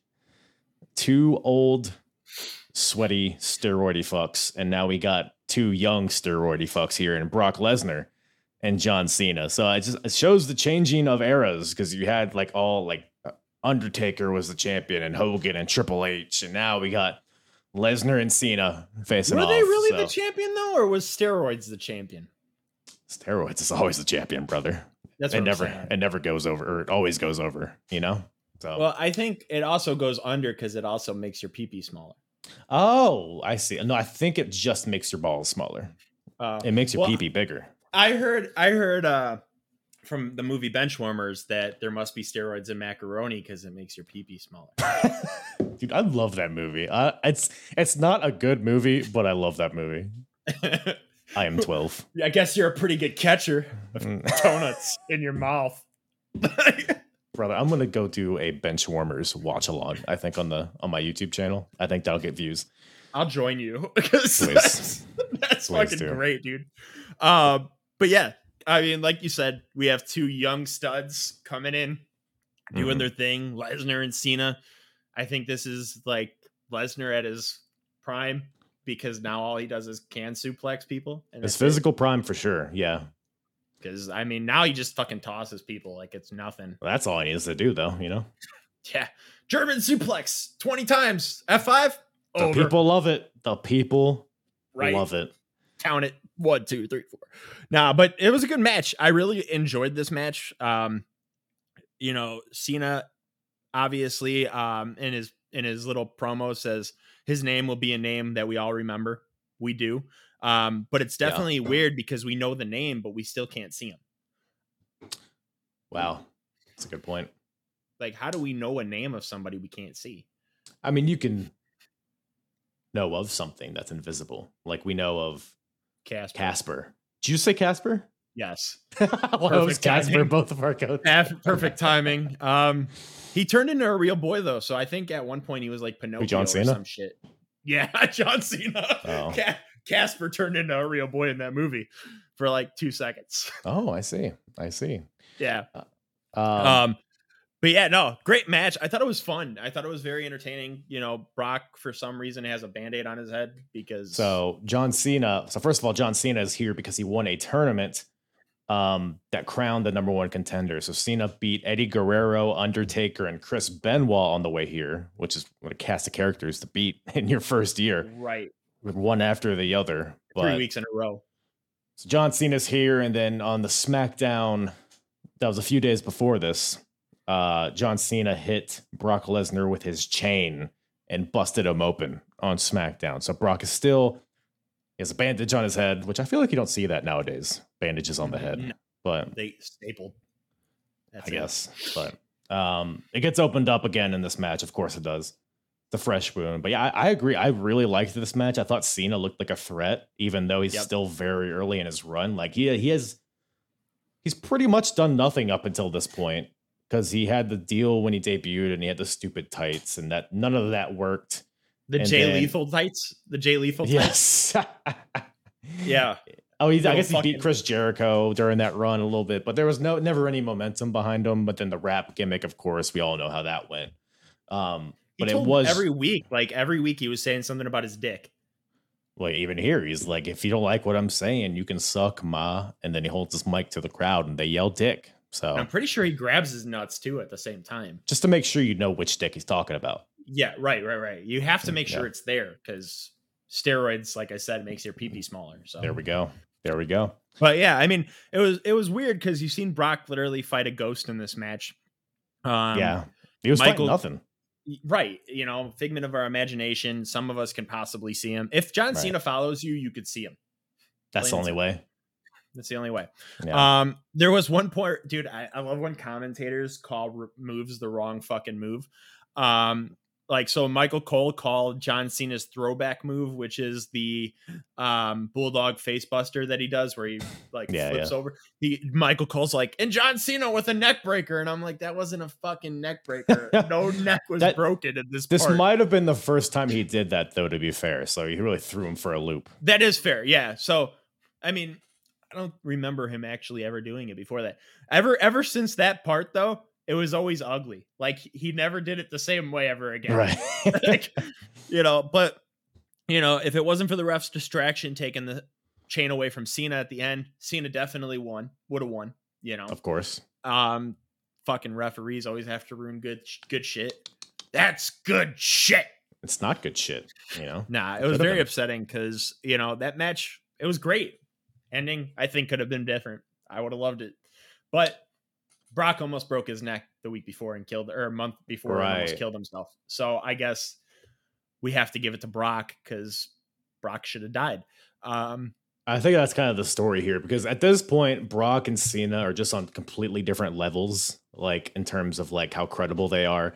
But Brock is still reeling from that neck injury and he's busted open. And then Cena's using his chain and his low blows and everything Cena controls a lot of this match with all that brawling and stuff. Like I said, he looked like at certain points like he could win and he felt like he belonged here, which is it's weird to like talk about John Cena like, oh man, he's up and coming. He's really looking like he's there, but at this point he was still very not even there anymore. Like it's crazy. It's crazy. Like, and I'm sitting here like, dude, thinking like it's funny because a year later, not even Brock's gone from WWE. Yeah. So it's like, yo, dude, what the fuck is going on now? Because you got a guy who we all are like the next big thing, and not even a year later, and he's like, peace. It's wild how short his run was, but how like impactful it was. Oh yeah, because when he came back to the WWE in like 2012 or whatever it was, like, dude, everybody fucking popped. Like the moment his music hit, like we were like, and we knew it was coming because there was rumors about it. And that's what I fucking hate is because like when Goldberg fucking showed up, nobody knew Goldberg was coming because dirt sheets weren't really available. Now it's like, well, Jade Cargill is on her way to WWE possibly. And like now it's all like, the details. She's in the Performance Center on Tuesday. Like, why do we know this? Brian Pillman Jr. signed to WWE already. Like, dude, just stop spoiling everything. Let it happen. Like, yes. I'm with you. But yeah, no, so, I agree 100%. I thought it was a great heavy hitting match, fun, entertaining. I mean, it really showed John Cena as the future. It really showed Brock as, well, whatever, because he wasn't the future. Gone. But nah, man, it's cool to watch that and see how back like John Cena was and to see like 2 years later, the elevation he would have got. Becoming WWE champion, being one of the all-time greats. I mean, he's not in my top 10 list of all-time greats. I mean, I have my own list, but John Cena is one of the top 20 for sure. No, he's great. Yeah, I mean, at this point, you can hear the crowd like starting to get behind him. Like even they're booing him, but they're like entertained by like his rap in the beginning. And then he has the whole deal with The Undertaker after this, which is one of my personal favorite Cena matches of all time. At Vengeance. Oh, it was so good. And their story was so fucking good. Like the whole, fantastic. But Cena, I think, had like after that, like the run of a year, like, becoming United States champion, becoming a face, with the Survivor Series match and everybody wanting John Cena on their team. Like it was great, dude. Great. He's the man. But yeah, I mean, just to remind that dude, just to go back and like think, holy shit, dude, like I was 10, like, or 12 when this happened. Like, it's fucking crazy to think like 20 years later, here we are, John Cena still doing his fucking thing, running down the ring like a fucking psycho. So is Brock, kind of. They're at the same capacity, each of them. They come and go, but yeah, I mean, Brock's been more consistent than Cena. Yeah, but speaking of guys on this show that are still going at it, we got Chris Jericho Which, by the way, you are right. The segment was before this match, but Yes. it was a backstage interview with Lillian Garcia. We got Jericho, Ric Flair, and Triple H, who will be teaming together in this next match. My question is, what the fuck is on Chris Jericho's face? Nobody ever knows. Are you talking about that long ass goatee? No. See, he had the goatee. It is no longer there. Rest in peace, the goat. But he is now sporting a handlebar mustache, which I don't remember this era of Jericho. I didn't pay attention to that. You need to go back and review the tape because it is sensational. Well, it's not, but it's something. It exists. Are you just Googling handlebar mustache Chris Jericho? I'm just Google searching Chris Jericho Backlash 2003. Backlash 2003. Because I don't think it lasts very long. Eventually it goes clean shaven again when he enters his babyface phase. Yeah, he had an interesting face. He does have a face. You're not wrong about that. He has a face. And dude, when they showed the fucking when they showed the preview of the match, Jericho had that fucking goatee. Yeah. So it is freshly chopped. Is Jericho's face. Fucking Jericho ruining his fucking face, dude. Yeah. Whatever. But, I don't know. Did you have it? You brought it up earlier. Did you have any thoughts on this backstage segment? So not this one. Yeah, this one was just kind of, but I mean the one before with HBK, Nash, and Booker T. It was just kind of like them asking each other, like, "Are you ready? Are you ready? Are you ready?" And I'm like, "I'm ready. Just fucking go to the ring already." I'm ready.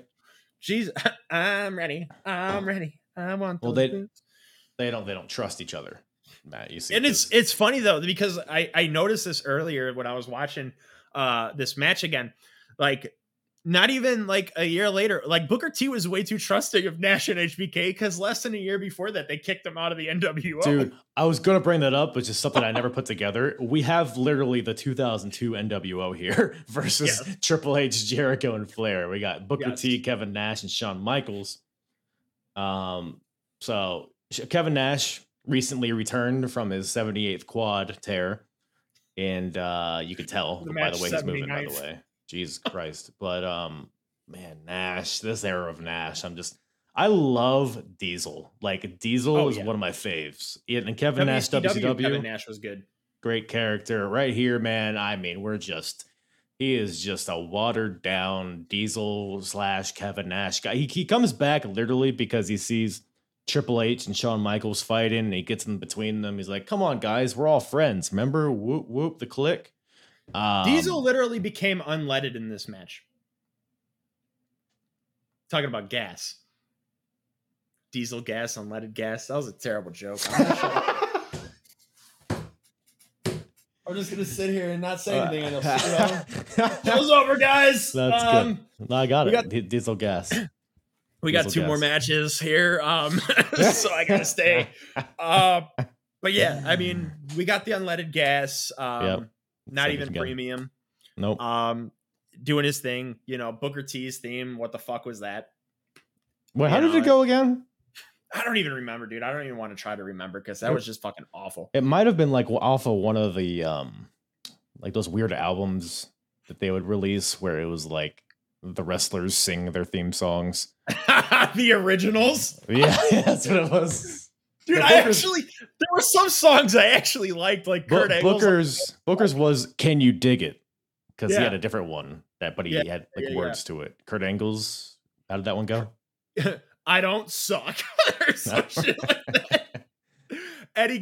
Los Guerreros was fun. That was a good one. Yeah. What was it? There was so many that were good. Lita's, I was not a fan of. No. The Dudleys was cool. The Dudleys was catchy, actually. We had enough. That's their song right there. Didn't Taz have one too? I don't know, dude. It might have been an older album. I'm gonna look that up really quick because, dude, the WWE originals, I could still play those fucking songs sometimes because they were fucking, they were catchy sometimes, dude. Whatever floats your boat, man. They had Chris Jericho's "Don't You Wish You Were Me." That was good. Yeah, all of these they would like use them once and then never again, like just to like advertise the CD. So this came out right before Booker T and Rob Van Dam won the tag team titles, and I remember during their tag team title run they used their original songs from WWE Originals and tied them together. Ew. Like, gross. I was like, what the fuck are we listening to? They had Stone Cold doing like 5 different segments throughout this thing, just talking for the originals. They had Eddie Guerrero and Chavo doing a song about fucking lying, cheating, and stealing. Right. They had Kurt Angle doing the I Don't Really Suck. Rey Mysterio singing some song about crossing borders. Fucking racist shit right there. I think that one was actually a pretty good song. I forget how it goes. I remember that comes to mind as a good one. I could be wrong. I don't remember. But they had Rikishi doing a song called Put a Little Ass on It. Just a little bit. Just a little bit with his girlish figure. And it's funny because all the wrestlers here have their wrestling names like listed as the artist. Fucking Rikishi is Solofa Fatu Jr. Like, they don't even say Rikishi. They just do his real name. Is that his name? Solofa? Solo. That makes sense. Maybe I'm pronouncing it wrong, but possibly. No, Solo Rikishi. Stacy Keibler had a song, Booker T, which was actually not bad, but when they tie it with Rob Van Dam's, that was not fun. Then they had Trish Stratus singing a song. Ugh. John Cena with his Basic Thugonomics. Well, there you go. That's something. That was the only one. That was good. Yeah. Well, that album is about as good as I thought this match was, because I mean, it wasn't a bad match. It was, I have nothing for it. It was a 6-man tag. You got 6 huge names in there, but ultimately it's like, okay, we're just building to a future, because Triple H is the world champion. He's not defending his title. I don't know, man. What you think about this one? We all know where it's going with the segments backstage. Kevin Nash is obviously leading to a world title match. It was okay. Like you said, there was one part that I laughed because Shawn Michaels literally super kicks Ric Flair in the middle of the match. And then right after, Triple H pedigrees him. And then like literally 2 minutes later, or not even a minute later, Ric Flair's standing up on the apron and Shawn Michaels is still laying there dead. Like, that's why he's the best, man. Yeah, right. Like, and he's not even moving his arms. Like, Jericho's like kicking him and fucking dropping elbows and shit. Yeah. And Michaels is just sitting there like stiff as a fucking board. And I'm like, dude, are you gonna fucking maneuver at all? Like, what are you doing to yourself? But I mean, they literally, there was one part, like I was saying, they cut like 12 different camera angles in this match at like one segment. There was one part where Booker T literally was trying to punch Y2J, and I'm pretty sure he punched the ring post. That sounds right. Yeah. Like, here's Jericho's face, like, and here's the ring post. Like, if we're watching, like, here, he's got like, his cock out, everybody. And he's like, there goes my mic. That was his penis. That was what you just heard. Yep, that was my dick. But yeah, some shit like that. Like, he did that shit. I was like, oh, okay. Punching fucking fist. Like, I mean, that was probably the best spot of the whole match, you know? Punching the ring post? Yeah, I mean, that was the most realistic shit we could get. Because then afterwards, he like punched him again, and I'm like, dude, doesn't your fucking hand hurt? Like, what the fuck are you doing? He regenerated health, don't you know? That's how it works. Well, I think after not winning the world title the previous month where he should have, I think he became like super hero-ish. Like, I don't know. Booker T was fucking... But Booker T, dude, that spine buster he hit in that match was fucking beautiful. Oh, he's got a beefy one. It's like an Alabama Slam spine buster. Like, fucking back first, slam. Yeah, it's unfortunate he would never really get back to that world. I mean, he would win, you know, from Rey Mysterio as the King Booker deal, but as Booker T, he would never really reach that level again. Shawn Michaels and Triple H, of course, they'll continue to fight forever.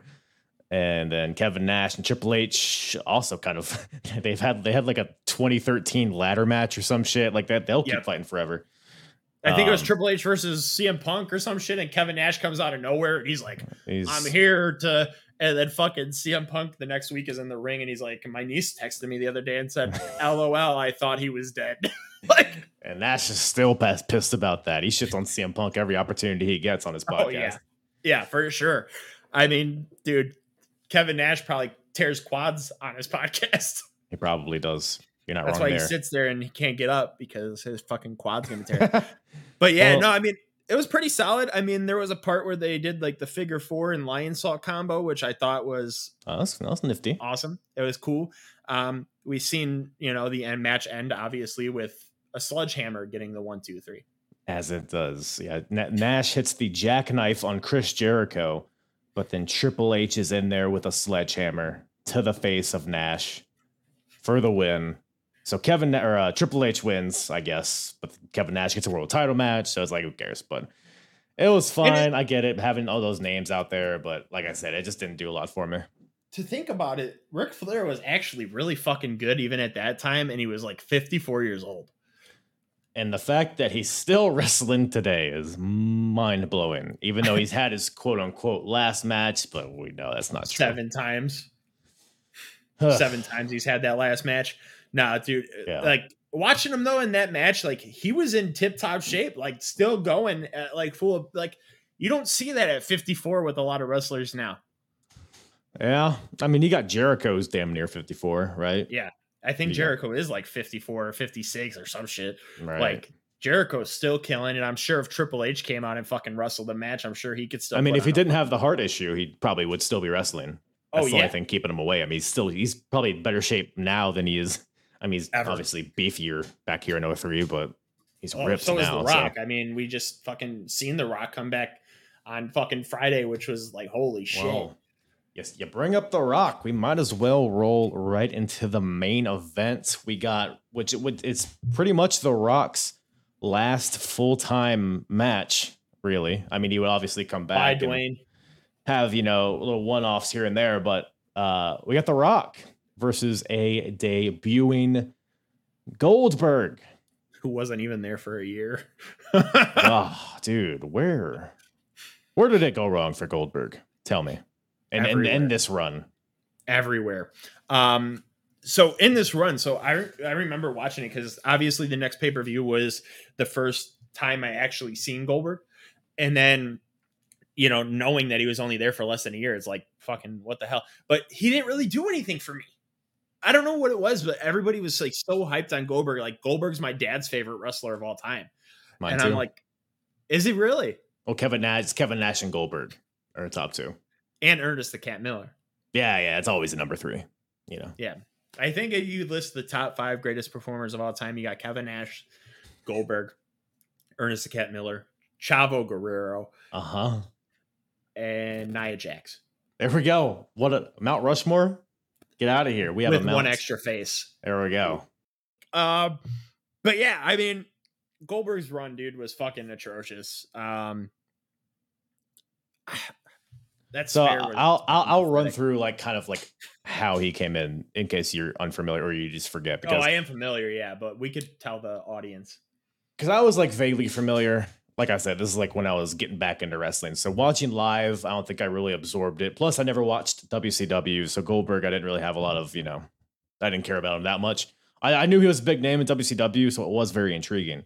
But from my understanding, I think, his later, tenure in WCW, he began to get, like, he had the streak and all that. But once he lost, it was pretty much all downhill from there. He like turned heel and then he was kind of in and out.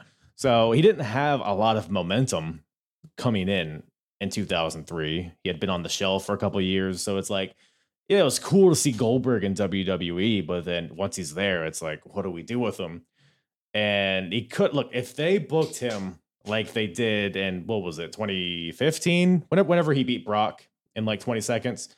And he was, because Goldberg, he doesn't do 20-minute, get your heat and then make a comeback and then we'll trade finish. No, Goldberg just smashes people in a couple minutes or he gets smashed in a few minutes. And that's what we do with Goldberg. They're trying to put Goldberg into this WWE formula and it was shit. And he comes back. He makes his debut. We've all seen, when he comes back and spears The Rock in the middle of the ring. But then the weeks that follow, man, I mean, first of all, the next segment we see Goldberg in, he's doing some shit with Goldust, where Goldust is like, oh, we're both Gold brothers. And then Goldust puts the wig on him, which is silly. It's fine. But we're just kind of like, Goldberg is a silly goose. Then the Rock concert, the second Rock concert, not the one in Sacramento, but the second one. Do you remember that at all? I don't really know. You don't? Because it was shit. Because I don't even think, because it was like an a cappella concert, which I don't even, whatever. But he's like singing some shit. I don't even remember what he was saying about Goldberg. And Goldberg comes out, they brawl. But then Rock brings out Gilbert into the ring. And he's like ragging on Gilbert as if he's Goldberg, honestly. But the crowd, if you go back and watch this, the crowd is like, what? Like, they're not reacting to it a lot. And Goldberg comes out, he like ends up like choking Gilbert, but then the Rock bottoms Goldberg, so the Rock's on top. So we're already making Goldberg look like a goof a little bit. But then Goldberg chases the Rock out of the arena, and Goldberg gets in his Camaro to like, because he thinks Rock got in his limo and stormed away. Goldberg gets in his Camaro and it like shorts out on him, so he has to get out of the car and run where the Rock just drove away. But it wasn't the Rock in the limo, so the Rock didn't even leave. So you see the Rock like peer out as Goldberg runs away, and then the Rock goes and does an encore of his concert. But now Goldberg's back, and I think the Rock beats him up again. Like, he hits him with a chair in the back of the head. Brutal chair shot, by the way. One of the most sick chair. If you go back and watch it, it was crazy. Yeah, I seen that in the like when they were doing like the whole promo of the match. Right. So the Rock's making him look like a jabroni in the build-up. And Goldberg comes into this match, which, spoiler alert, Goldberg wins. Of course he does. But the crowd was not having Goldberg, man. I don't remember Goldberg getting booed in this match, but they were not into him. I'm pretty sure they were chanting Goldberg sucks. They were. It was, I mean, people love The Rock, you know, especially this new iteration of him. I think he was just very entertaining, and people didn't want to boo The Rock, which is funny because it was the opposite when it was Rock and Hogan. Yeah. But yeah, man. And then the match is what I mean, again, it's like Goldberg, you're not letting Goldberg do his Goldberg things. And I think the match itself was kind of, it had its moments towards the end, but overall, it didn't do a lot for me. And I don't think they were taking advantage of the mystique of Goldberg, really. No, not really at all. I mean, there was one point where Goldberg hit the first spear, and it was fucking atrocious. Like, the most ugly looking spear I've ever fucking seen in my entire life. Like, I'd rather somebody hug him. You know what I'm saying? Like, Goldberg just like, boom. But yeah, no, terrible. It was awful. And then goes for a second one, fucking runs into the fucking ring post, flies out of the fucking ring, hits an atrocious rock bottom.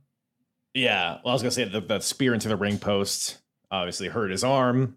And that's like most of the match is Rock attacking the arm and Goldberg not being able to do his power moves because of that. So, yep. But. And then you seen Goldberg hit another spear, and then you got fucking, another ugly spear, I should say. And then the Rock's fucking doing his like dazed and fucking confused shit. Like, am I going to get spared again? And fucking surely he's not around. Behind me. Yeah, no, I think Goldberg still is running after my car. Probably. You know, but then he gets spared again, which was the only spare that ever looked good from Goldberg ever. You know, it's funny because I love the spear into the jackhammer combo. Like, I've always been a fan of that.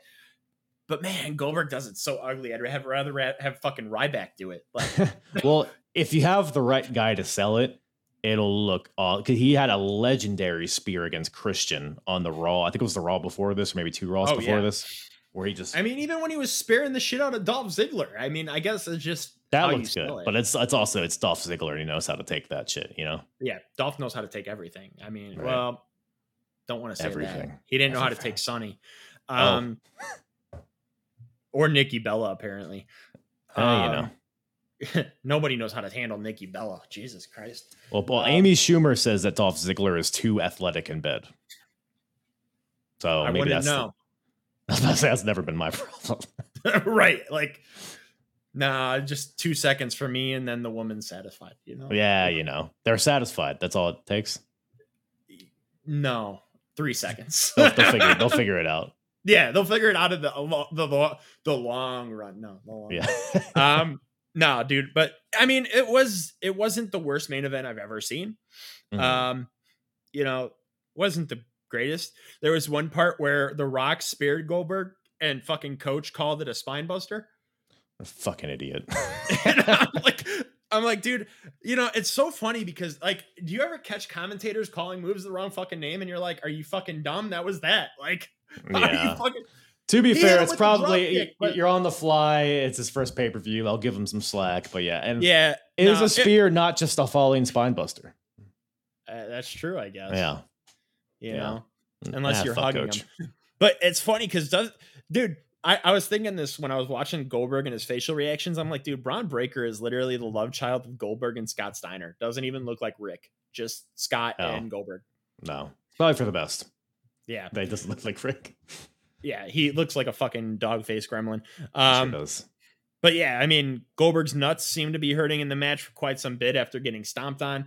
That was like the only, like, besides the fucking Val Venus spot where he fucking low blowed Kane, that was the only nut shot that we had, man. I was very upset because there wasn't a lot of nut shots. I think John Cena hit Brock with a nut shot at some point, I think. That sounds about accurate. That sounds like something he would do. And then we seen some testicles a couple times in this. Yeah. Night. So, I mean, all in all, pretty solid pay-per-view, I think. I think Goldberg, like I said, had like literally the shortest big name contract in WWE history, like less than a year to even be there. And, you know, somebody Crazy. that had all this hype about him, like, Jesus Christ, dude, like, sign me to a fucking 9-month contract and pay me good money. I'll fucking hug somebody. Like, yeah.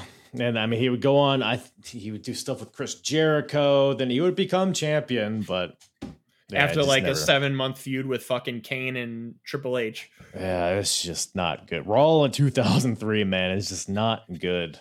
There is just. I remember watching the Elimination Chamber match that Goldberg was in. Yeah. And I remember I really wanted him to win because I was hyped on him. Like, I was like, I really liked his look. Like I said, I liked the spear jackhammer combo. Mm-hmm. But now watching back, I'm like, what the fuck was I thinking? Like, why the fuck did I want him to win so bad?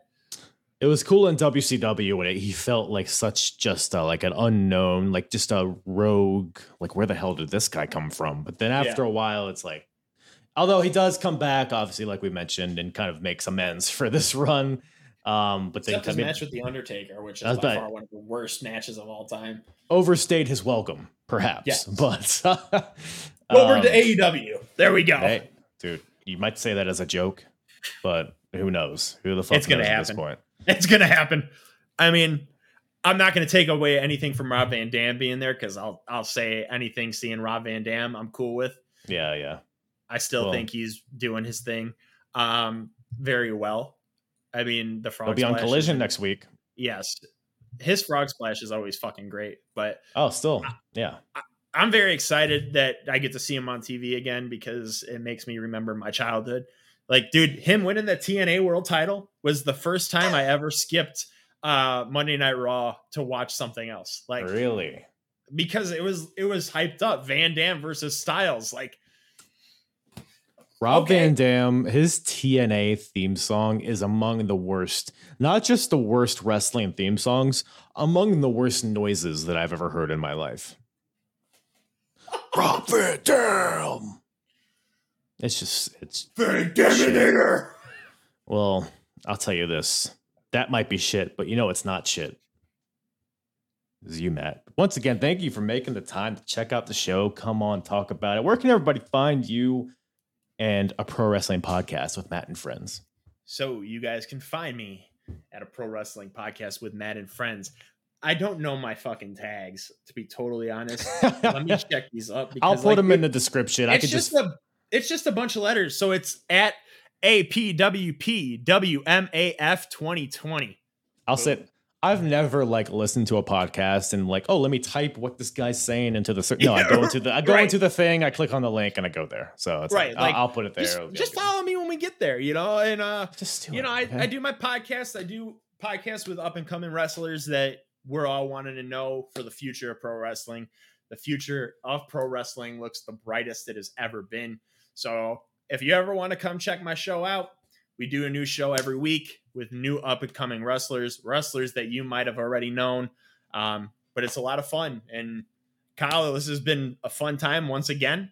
Can't wait till we do it again because this is fun. I'll have to order another Hawaiian shirt. I was about to say, I'm going to drain your bank account on all these Hawaiian shirts. Hey, dude, I'm cool with it. Hey, if that is what it takes, that's what it takes. But hey, it's been a blast, man. I had fun. But yeah, guys, until next time, this was fun.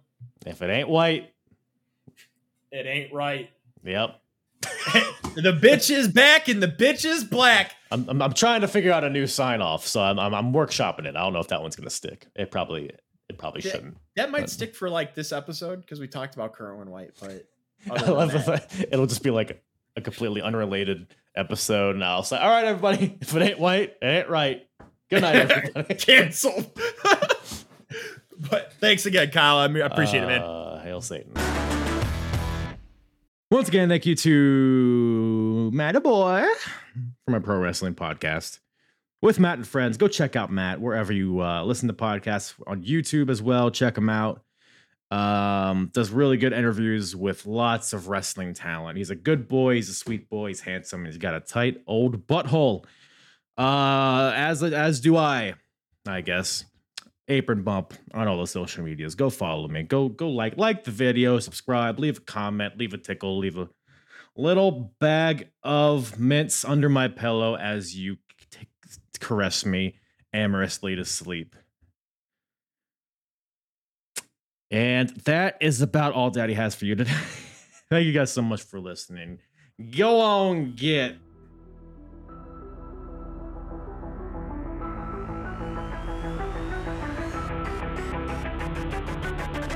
I'm hard. Yeah. It's the hardest. Talk around and disregard it. Strip you off the ground, show you what heart is. Standing strong and proud, nothing I guess. Let's get it started.